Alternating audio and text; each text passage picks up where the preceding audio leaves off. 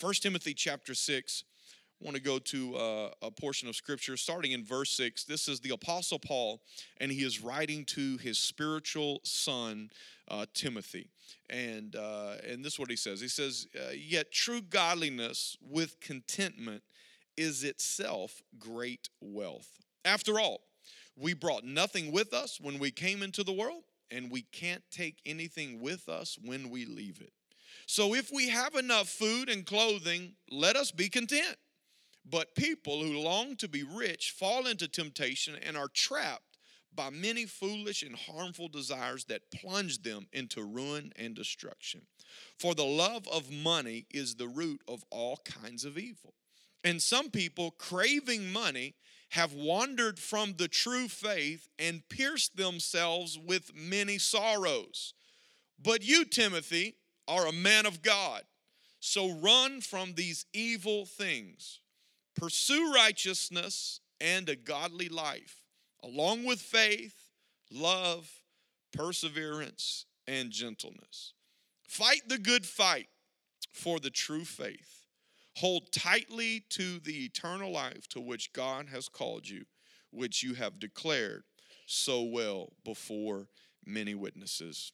Tonight I want to speak to you just for a few moments on fighting the good fight. Fighting the good fight. Let's pray one more time before we get into the word. Father, I pray these next few moments that you would open up our eyes to see, our ears to hear, our mind to understand, our heart to receive everything that you want to communicate to us tonight. And it's in Jesus' name that we pray. And with expectation, everybody said, amen. We have here that we just read, Paul is writing, and he tells us to fight the good fight. He says it again in 2 Timothy. He says, fight the good fight of faith. We have the Apostle Paul talking about finishing the race. In the book of Hebrews, it tells us that we should run with perseverance the race that God has marked out for us to run. Jesus told us that we should take up our cross and follow after him. And after reading those things and hearing those things, which one of those makes Christianity sound easy? None of them. So we shouldn't be surprised when it's difficult. We shouldn't be surprised when it's hard. When it's talking about running a race, when it's talking about fighting a fight, when it's talking about doing anything with perseverance, that means it's not quick, it's going to be long. Doing anything with perseverance. And then when Jesus says, you got to take up your cross, Jesus said, you've got to die to yourself and you have to follow after me. Nothing about any of that sounds easy whatsoever. So it's kind of a shock and a surprise whenever somebody comes to me and says, wow, this is difficult. I'm like, yes, it is. Yes, it is very, very difficult, but there is a tremendous reward for it. And we see Paul as he's writing to Timothy, and Timothy's coming up against some false teachings that are happening around him, and he's facing some adversity. And Paul, in this letter, he's encouraging Timothy a little bit, and he's kind of setting the record straight on some doctrine issues and some different things. And I think it's important for us to know, because sometimes I think whenever we start facing adversity and we start hearing maybe some false doctrine, and we get into some challenges, that we can feel like, man, we're the only people that are ever facing this. I'm the only one that's ever faced this challenge. I'm the only one who's ever been through this. Nobody's ever sit in this seat before, and yet whenever we pick up the Bible and we can read about all of these years ago where Paul is writing to Timothy and he says, hey, look, I know where you are. You are in the seat of adversity. You are in the seat of challenging times, but I want you to know that you're not the only one that's ever been there, and I want everybody that ever reads this letter to know that they're not the only ones that has ever been there, that this is common to life, and it's common to being a person on this planet, that we will deal with challenging times. We will face difficult situations. We will have to make really hard decisions. And whenever you understand that, you have to also understand this: you will fail. How can it be hard, difficult, tough, adverse, and to feel like you're always going to get it right? I have news for you today. You are going to fail. Nobody in this life is exempt from failing. It doesn't matter how much you want to do it right. It doesn't matter how much you love Jesus. It doesn't matter how many times you come to church every week. It doesn't matter. You are not exempt from failing. You will fail. Why? Because life is difficult and we face challenges that we are not fully equipped for. If you fight a long fight, guess what? Sooner or later, you're going to get punched in the face. If you run a long race, sooner or later, you are going to get weary and you are probably going to stumble at some point. It is just going to happen. That's why I love what Michael Jordan said. Michael Jordan said, I've failed over and over again in my life, and that's why I succeed. Why? Because I failed and I failed, but what Michael Jordan was saying is I kept getting back up again. I love, and Michael Jordan says, I've taken 9,000 shots and have so many of those shots have lost all these games. He talks about how many games that he missed the game-winning shot. That's not what you see on his highlight tape. You see him hitting the shot and celebrating and winning the championships and kissing the trophy. That's what you see. But Michael Jordan missed a whole lot of potential game-winning shots. And he failed, but he kept taking the shot. He kept at the end of the game saying, give me the ball. I might have missed the last one, but I'm going to make this one. And he said, that's why I succeeded. I have failed and failed, but I kept getting back up and I kept believing and I kept shooting and I kept dreaming and I kept trying. And that's why I succeeded. Well, it's the same way for you. If you are going to succeed, you have got to learn how to embrace failure, because there is no way that you will experience long-term success without walking through failure. It's not going to happen. So you have to understand that my failure is not here to finish me. My failure is actually here to develop me, and my failure is here to push me forward closer and closer to what God has created me to be. And I love John Maxwell. He wrote a book by this title called Failing Forward. Because when you think of failing, you think of moving backwards. But you don't have to fail backwards. You can actually fail forwards, and you can use what the enemy thought was going to be your tombstone as a stepping stone to get to the next level in your life. You don't have to fail backwards. You can actually fail forwards and fail closer to your success.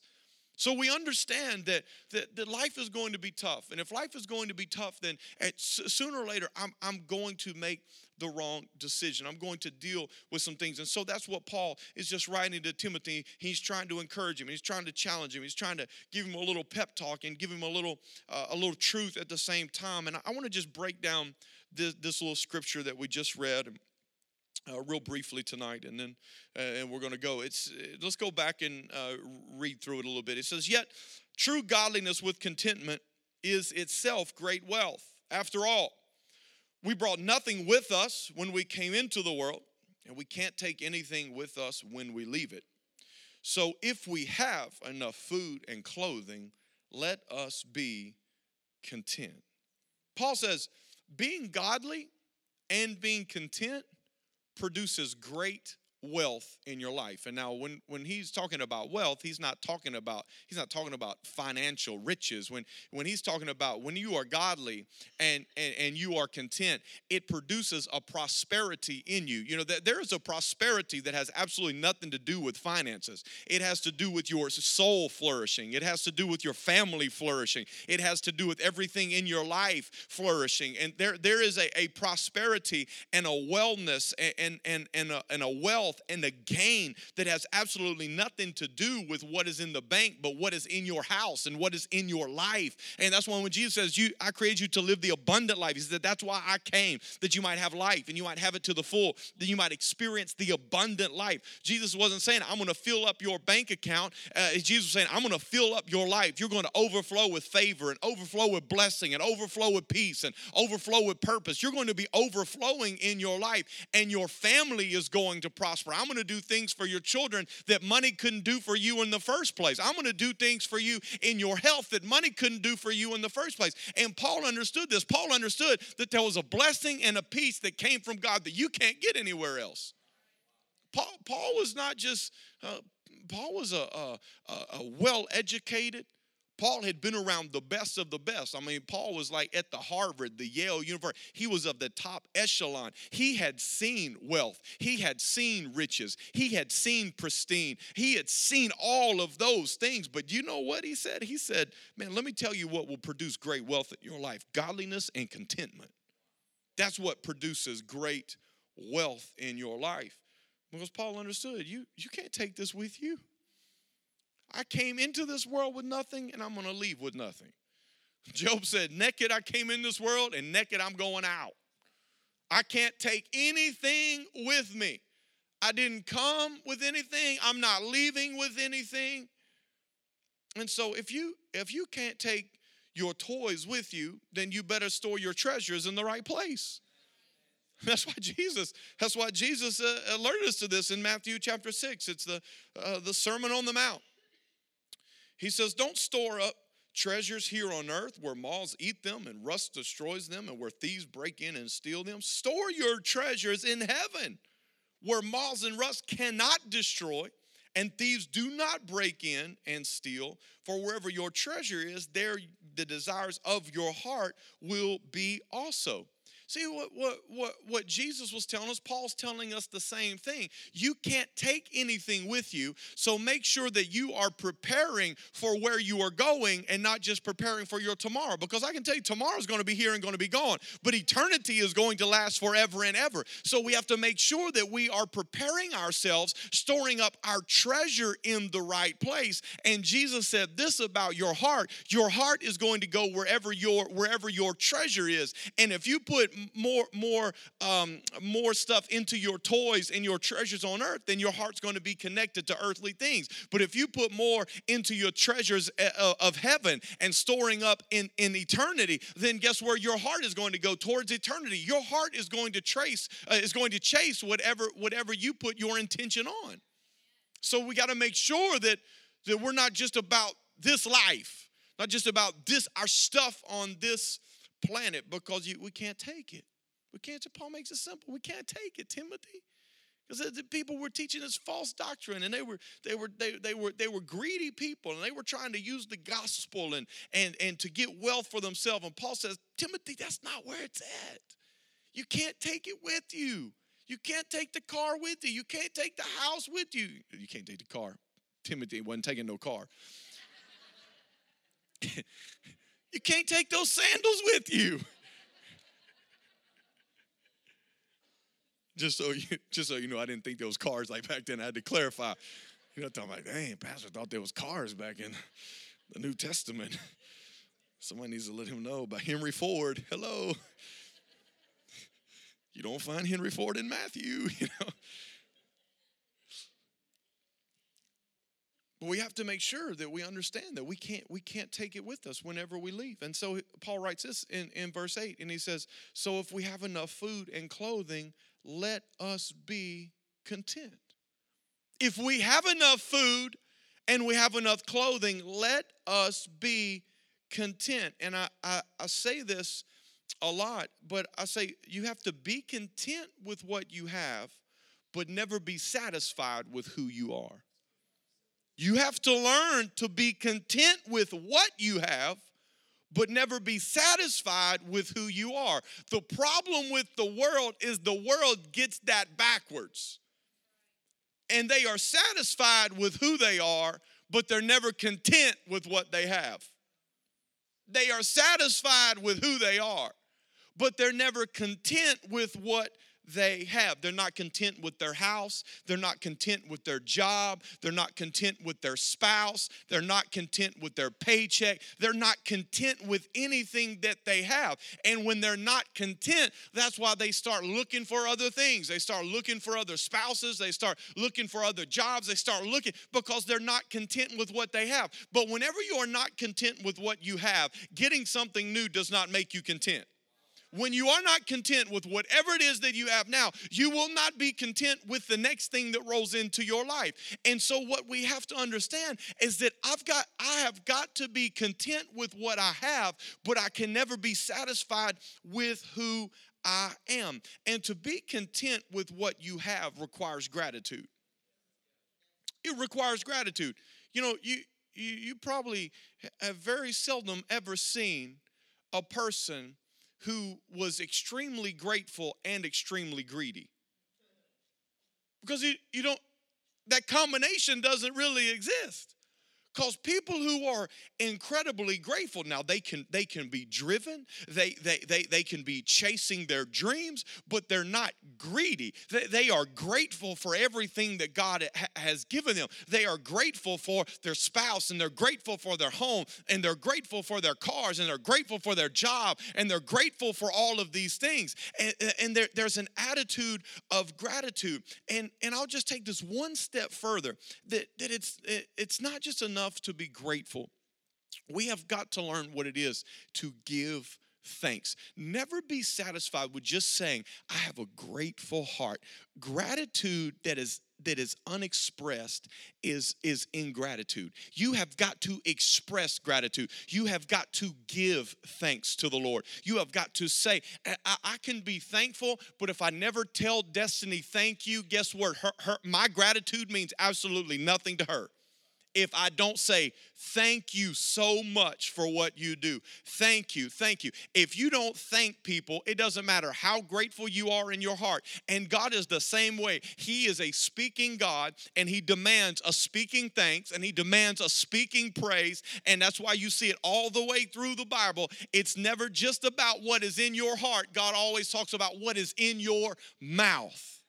You got to learn how to give thanks. And so if you're going to be content with what you have, it starts with giving thanks. It's hard to get in the habit of giving thanks and give thanks and then not be content. Because you just thank God for what you have. Because you didn't bring anything into this world. You got clothes on your back, and you got food on a plate, and you got a roof over your head. And man, when you just start being grateful, and it's amazing, the younger you are, it's like the more grateful you are. Because with Carolina Lee, when I start asking her, what are you grateful for? She'll start talking about the most random things. Things that I've never even thought about being grateful for. And I'm like, yeah, babe, that's good. Yeah, you're right. We should be grateful for that. I've never been grateful for that in my life. But yes, we should be grateful for that. But sometimes it's like we outgrow gratitude. We outgrow thanksgiving. And then we wonder why we're not content. Why am I not content with what I have? Because you're not grateful for what's in your hand. But if you get grateful for what's in your hand, guess what will follow? Contentment in your heart. Be content with what you have. Never be satisfied with who you are. And because we're always striving to be more like Jesus today than we were yesterday. And that's where the world gets it backwards. I am not satisfied with who I am because I don't look enough like Jesus yet. I got stuff in my life that I've still got to work out. I don't look enough like him. I'm not at the level of righteous and holy and godly that I want to be at. I still get sucked into things that I don't want to be. I still think things in my mind that I don't want to be in my mind. I still say things that I don't want to say. Those things happen. I'm not like Jesus enough yet. And because of that, I'm not satisfied with who I am. But let me tell you what I am. I am content with what I have. He goes on in verse 9, and he says, but people who long to be rich fall into temptation and are trapped by many foolish and harmful desires that plunge them into ruin and destruction. For the love of money is the root of all kinds of evil. And some people, craving money, have wandered from the true faith and pierced themselves with many sorrows. How do you fall? We've been talking about the last several weeks, last couple months. We've been talking about epic falls, and we've been talking our way through that. How do you fall? How do you get trapped, as it says? They fall into temptation and are trapped. How do you fall and how do you get trapped? It just means you're not looking in the right direction.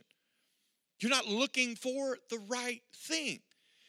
And that's why the Bible talks so much about where our eyes are. In Proverbs chapter 4, it says, keep your eyes fixed straight ahead. Walk the safe path, because God has created a path for you to walk. The safe path is the righteous path. The safe path is the path of holiness. The safe path that God has created, because if you walk that pathway, it will keep you from the sorrows and the pains that sin will bring into your life. And so you've got to keep your eyes. It talks about your eyes so much in the writer of Hebrews chapter 12, verse 1. And I think it's interesting here that the writer of Hebrews incorporates the same thing that we just read from Timothy. It's about a fight, about a race, and it's about our eyes. And it says this, therefore, since we're surrounded by such a huge cloud of witnesses to the life of faith, let us strip off every weight that slows us down, especially the sin that so easily trips us up. And let us run with endurance. Let us run with endurance. Let us run with perseverance the race that God has set before this. How do we do that? How do we run this race? We do this, verse 2, by keeping our eyes on Jesus, the champion who initiates and perfects our faith.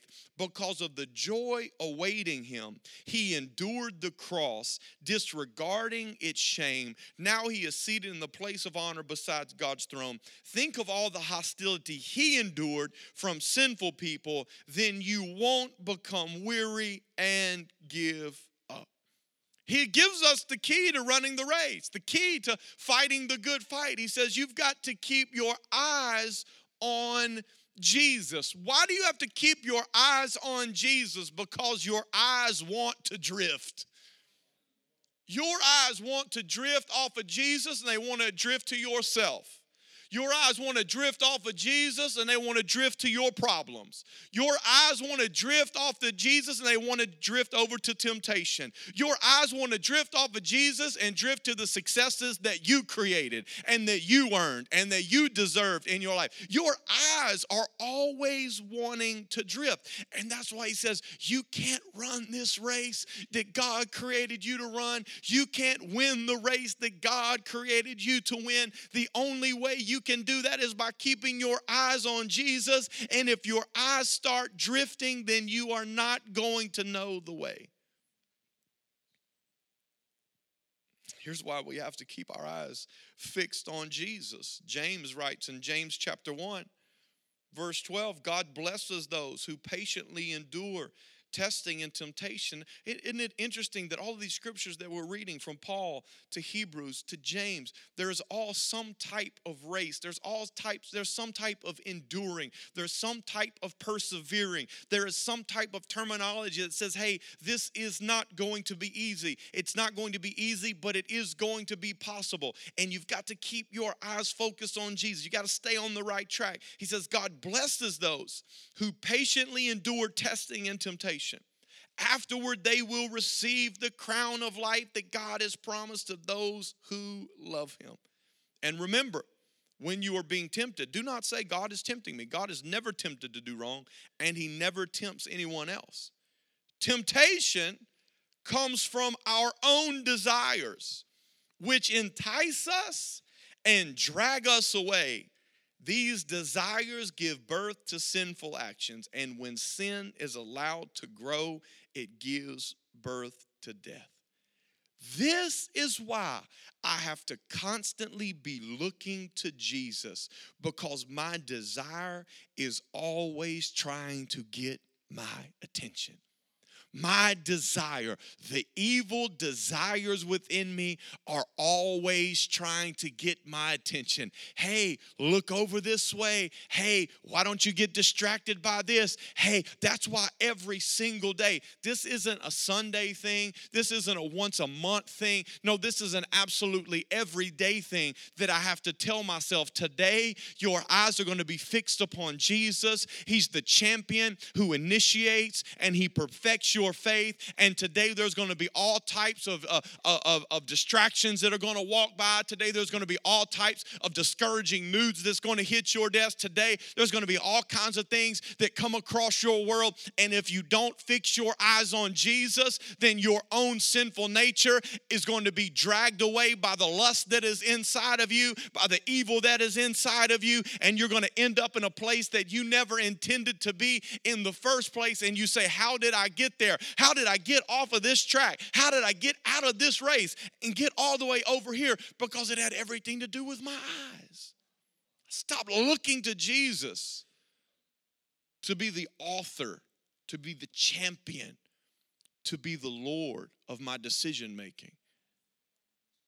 I started looking at the wrong things. And when I look at the wrong things, I can't do what God created me to do. And so that's why Paul continues to write to Timothy in verse 11.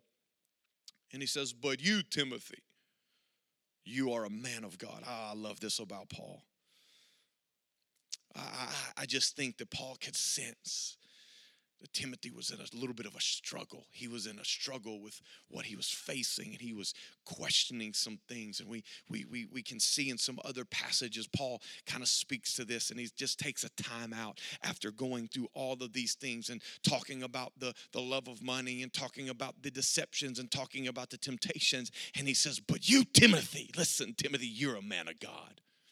You are a man of God. I am prophesying over you, Timothy, you are a man of God. I'm declaring over your life, Timothy, you are a man of God. You are not just a man of God. You are God's man for this moment and for this job and for this calling. You are God's man. But you, Timothy, you are a man of God. So run from these evil things.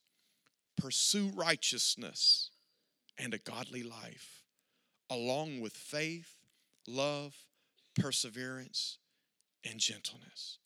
So run from all these evil things and pursue righteousness.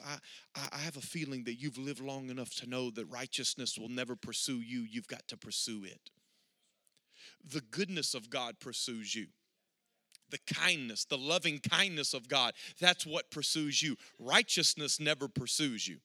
Righteous is when you decide to make the right decision to live according to the right standard that God has put in front. You have to pursue righteousness. Righteousness is not going to pursue you. And Paul writes to Timothy and says, hey, you are a man of God. You've got to run away from the evil, but you better run towards the good. You better pursue righteousness, and you better pursue a godly life, because a godly life is never just going to happen in your life. You make a godly life happen in your life. It's not something you just wake up because I prayed a prayer at North Point Community Church and I wake up tomorrow and I'm going to be godly. It's not just because I sign up for a small group that I'm going to be godly. It's not just because I play the electric guitar in the worship band that I'm going to be godly. No, the only way that God gets into my life is when I put God into my life, and that happens through the way that I live.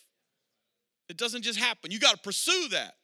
You got to pursue that every day, every moment, every hour. You've got to pursue a godly life. You have to pursue righteousness. You have to constantly be going after that. And he says, pursue righteousness and a godly life.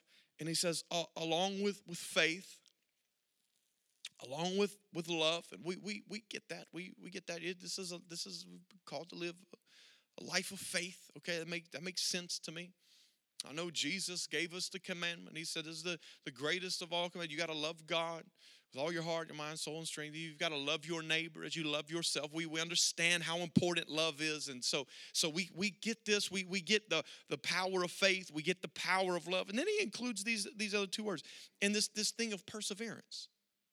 This thing of perseverance, this thing that we've read about in all these little different contexts. It's all popped up. And running with perseverance, running with endurance. If you face the trial and endure, as Jesus said, if you endure to the end, you will be saved. All of these different things, and they all got this element of endurance and perseverance. And so Paul says, I want you to pursue a godly life. I want you to pursue righteousness. I want you to go after faith, and I want you to go after love. But you better not leave out perseverance. Better not leave it out. Because this fight's not a quick fight. This race is not a sprint. And you better pursue perseverance. You better understand that there's no such thing as is a one-hit wonder when it comes to the kingdom of God. You got to be into this thing for the long term. You better pursue perseverance. And then he adds this word, and gentleness. I said, I was reading that today. I said, gentleness.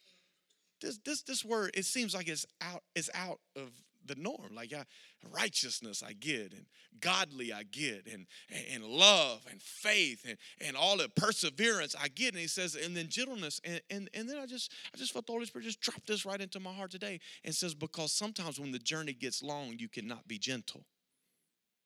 You can get hard along the journey. You can make it, and it's not that you're weary, but you've been fighting so long that now you're fighting people you don't even need to be fighting, because you're just fighting the good fight. I'm just going all after it, and he's like, no. You got to make sure that you don't let the length of the journey steal your gentleness for the journey. You've got to be sensitive along this journey. You've got to have some kindness along this journey. There's got to be some compassion and some empathy and some sympathy on this journey. And you can't just be so much about faith, and you can't just be so much about perseverance and endurance and getting it done that you lose your gentleness along the way. So Timothy, you better make sure that you also go after this gentleness. And then he says, fight the good fight for the true faith. Fight the good fight for the true faith. Hold tightly to the eternal life to which God has called you, which you have declared so well before many witnesses. Let me just give you just a couple of ingredients as we wrap up. Philip, you can come on back up now so I can close. Let me just give you some ingredients. The ingredients of the good fight. The ingredients of the good fight. It's just a little acrostic for the word good. The ingredients for the good fight, the G is for gratitude. You know, gratitude is the key to having a great attitude. Every time you see gratitude, you ought to see great attitude in gratitude, because that's what you have. You have a great attitude whenever you live in gratitude, and we understand how powerful attitude is in our lives. The old saying is that your attitude will affect your altitude. However high you go in life, however high you soar in life will be directly in proportion to your attitude. That's why people who have just a great attitude, it's amazing. The people that have great attitudes, they just always seem to be promoted. They always seem to have favor. It seems like they catch every break because they have a great attitude, because your attitude will take you places. Just having a great attitude. If you want to get ahead in this world, just have a great attitude. It's amazing what a smile and a great attitude. Like you can just man, you can soar. But where does that come from? Having a great attitude, it starts with gratitude. Being grateful for what God has given you, it translates to having a great attitude.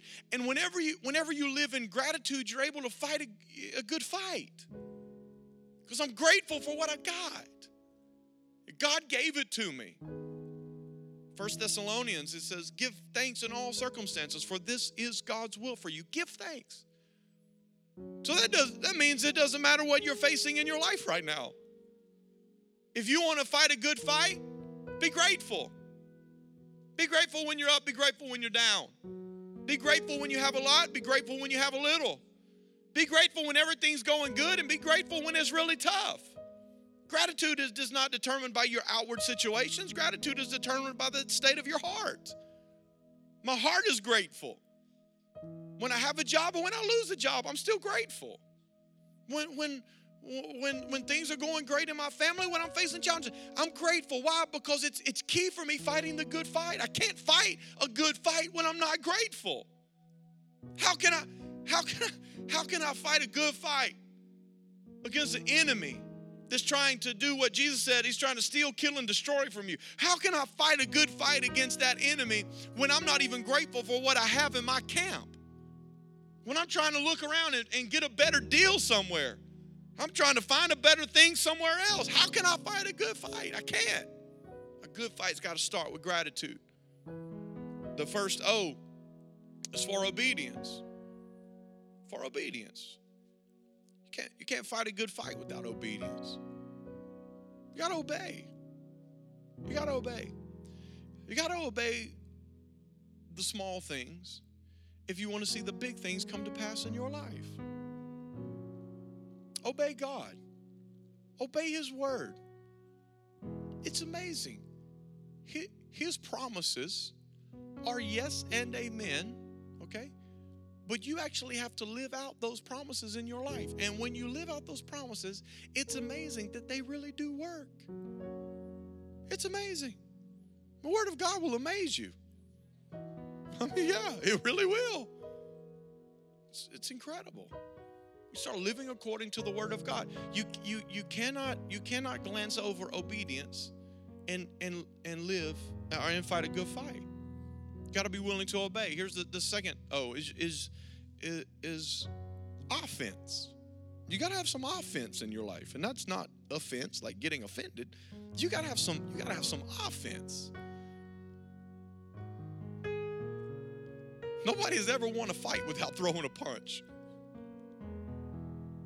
Nobody has ever won a fight without throwing a punch. Nobody has ever won a fight just playing defense. And God knew that you couldn't win that fight just playing defense either. So if you're going to fight a good fight, you got to have some offense. And that's why whenever you read in Ephesians chapter 6 and it starts talking about the armor of God and it goes all the way down, it talks about the helmet and the breastplate and the belt and the shoes and the shield. But then it gets to the very end, it says, and you've got the sword of the Spirit. Because God wanted you to know that you got a weapon. And if God gave you a weapon, He gave you a weapon for you to use it. He didn't give you a weapon to talk about your weapon. He didn't give you a weapon so you could just shine that weapon, so that you could feel good about that weapon just being, right there on your hip. No.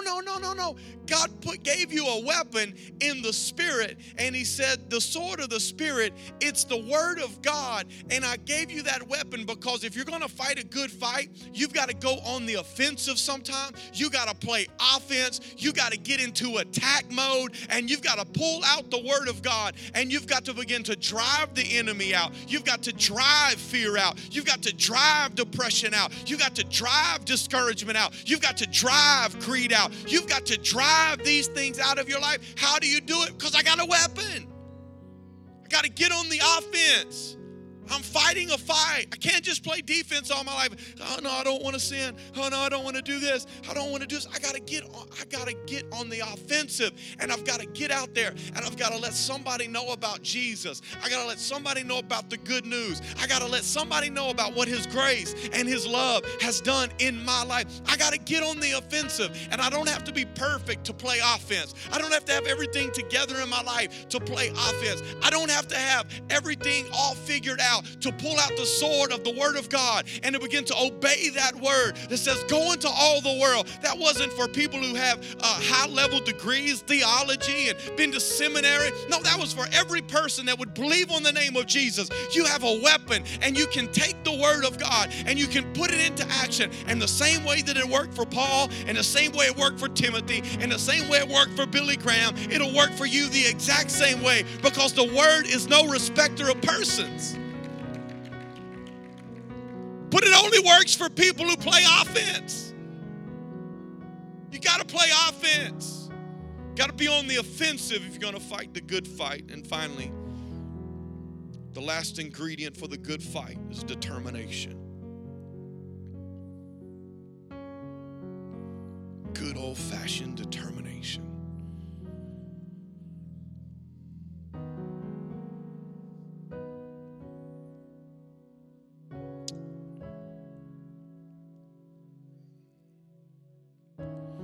Told our staff last week in our staff meeting, I was doing a teaching, and I said, no matter what you want in your life, no matter what you want in your department, no matter what you want to see in your family, there's two things that I'll guarantee you.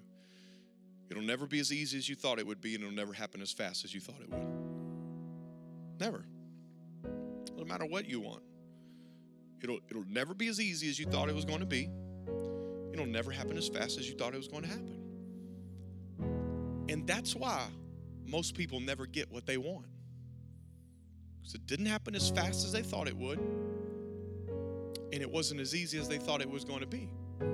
So they quit. They just give up. I didn't think it was going to take this long. I didn't think it was going to take this much. I didn't think I was going to deal with this many headaches. That's why something like 96% of small businesses close. Because the people that make it, for the most part, are just more determined. They're just more determined. They went in thinking, this could cost me my entire life, and I'm in. This could cost me everything, and I'm in. This is going to 18-hour days. I'm in. I'll do whatever it takes to get this business off the ground and see it flourish. I will do. That's what determines. Would you just move that right over into the spirit world? And whoever you see yourself being in the spirit, whatever you see yourself accomplishing for God and doing for his kingdom, it's not going to be as easy as you thought it was going to be, and it's not going to happen as fast as you thought it was going to happen. But if you are determined to see it happen, let me tell you, it will happen if you continue to press on and you continue to run and you continue to fight and you continue to believe and you keep carrying your cross and you keep dying to yourself. And if you just keep on that path, guess what? It'll happen. Good fight's wrapped up in determination. How bad do you really want it? How bad do you really want it? And that's what I love. Paul's writing to Timothy. He said, Timothy, you better fight this good fight. He writes him in 2 Timothy, his next letter. And he says, Timothy, I have fought the good fight. And I have finished my race. Let my life be an example to you. Fight the good fight. Fight the good. Timothy, live a life of gratitude. Live a life of obedience. Live a life of living on the offensive, taking the word of God, going after the lost, preaching the gospel, seeing people's lives change. Pull out the weapon that is the word of God. Live your life according to it. And Timothy, just be determined. Keep running. Keep fighting.